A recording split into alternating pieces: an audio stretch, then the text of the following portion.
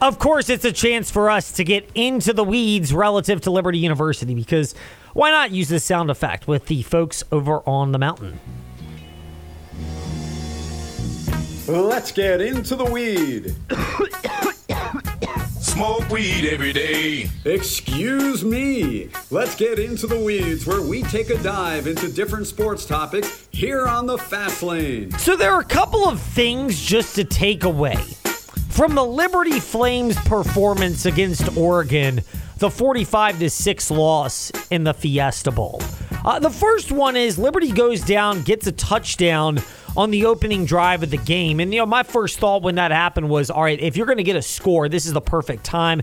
You've got a scripted offense. It can take a moment to understand and be able to adjust, as Oregon did take a moment to get to that point against Liberty. So for the Flames, that was one of the takeaways of it. Liberty goes down the field, and it does take them a moment, Oregon, to kind of adjust and figure it out. Now, if you were in Arizona and you weren't wearing, red glasses, and I can understand if you were, no shade being thrown there. But if you were not, it was a perfect live betting situation, because all the numbers came down a little bit for Oregon to cover the first half as well as the entire game. And if you just played the percentages of who's the better team over the long haul, and you go with this analogy, I think you should do this anytime you're betting. It's, am I willing to lose this money I'm about to throw down?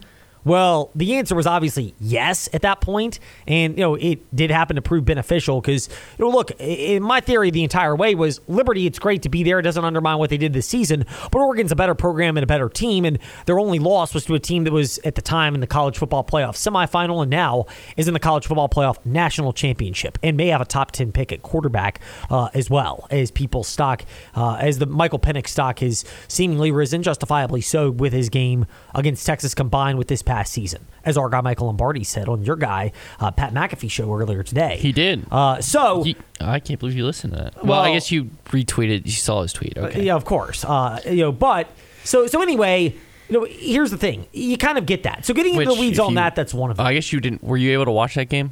Yeah, I actually. Well, we're 2 hours behind, so it was actually easier to watch that game. That was a rough night. It definitely was, and that might have led. Well, there was a couple reasons why I didn't host yesterday, fill in, because one, I was gone for most of last week, so I had to catch up. But two, being at my parent, getting up early after being up till like 2:00 because that game decided just to never end, was maybe another factor. We got up early for a different reason. We had a 6 a.m. flight out of Phoenix yesterday, but hey, I'd rather do that and have smooth transfers, which thankfully we did, compared to what you might be getting in other situations. So anyway, yes, Liberty right now, you go down and you get a touchdown, and it's a 6-0 lead, and then, tell me if you've heard this before, but they miss the extra point. They have another kick that goes awry. That is one area that I will just say, you've got to get that addressed if you're Liberty. The kicking game was an absolute disaster for Liberty. It was not something on which they could rely for much of the year, and if you want to compete and have a chance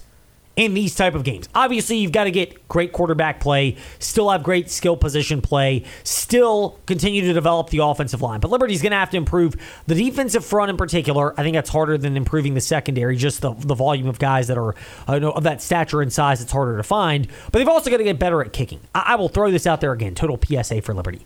Go to Amherst County High School and check out that guy that was the place kicker there that had a 60-yard field goal attempt go 5 yards deep into the end zone when Jefferson Forrest partially deflected it in that game earlier this year of JF Cavalier football, presented by TrostLaw.com.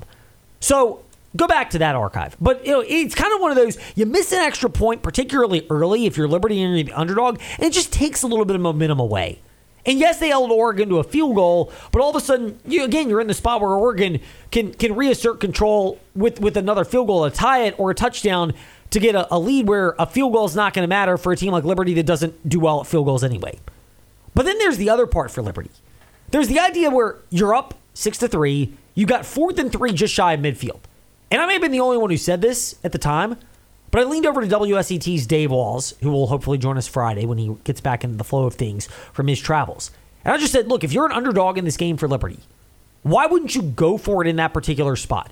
To his credit, Jamie Chadwell afterwards said he would probably do it again. But it was more about 4th and 3, and 2's normally our window to decide to go for it. And then they said it was 4th and 3, and so I think it was 6-3 at that time, if I'm not mistaken. And so, looking back, maybe you wish you'd have went for it there, to maybe because the way the game went. I thought at the time, you pit them back and maybe you got a chance to, get a stop and get the ball back there. But, hindsight for sure, I probably would have, went for it, even if it was 4th and 3 or plus. That's something we've done quite a bit of. And, I would have done it again. We'd have went for it. Jamie Chadwell. I mean, I give him all the credit in the world. Look, he owned it after the loss. Oftentimes you figure out more about a coach and his style when they lose games. And let's be honest, there haven't been a lot of those for Liberty football this year, other than, one. And that was the first time we've even seen Jamie Chadwell in that situation. And this is also the best team Liberty's played maybe ever, and maybe even Jamie Chadwell's ever played ever from his time at Coastal off the top of my head. I would agree with both of those, Trey. I mean, they had the BYU year with Zach Wilson, but it wasn't the same.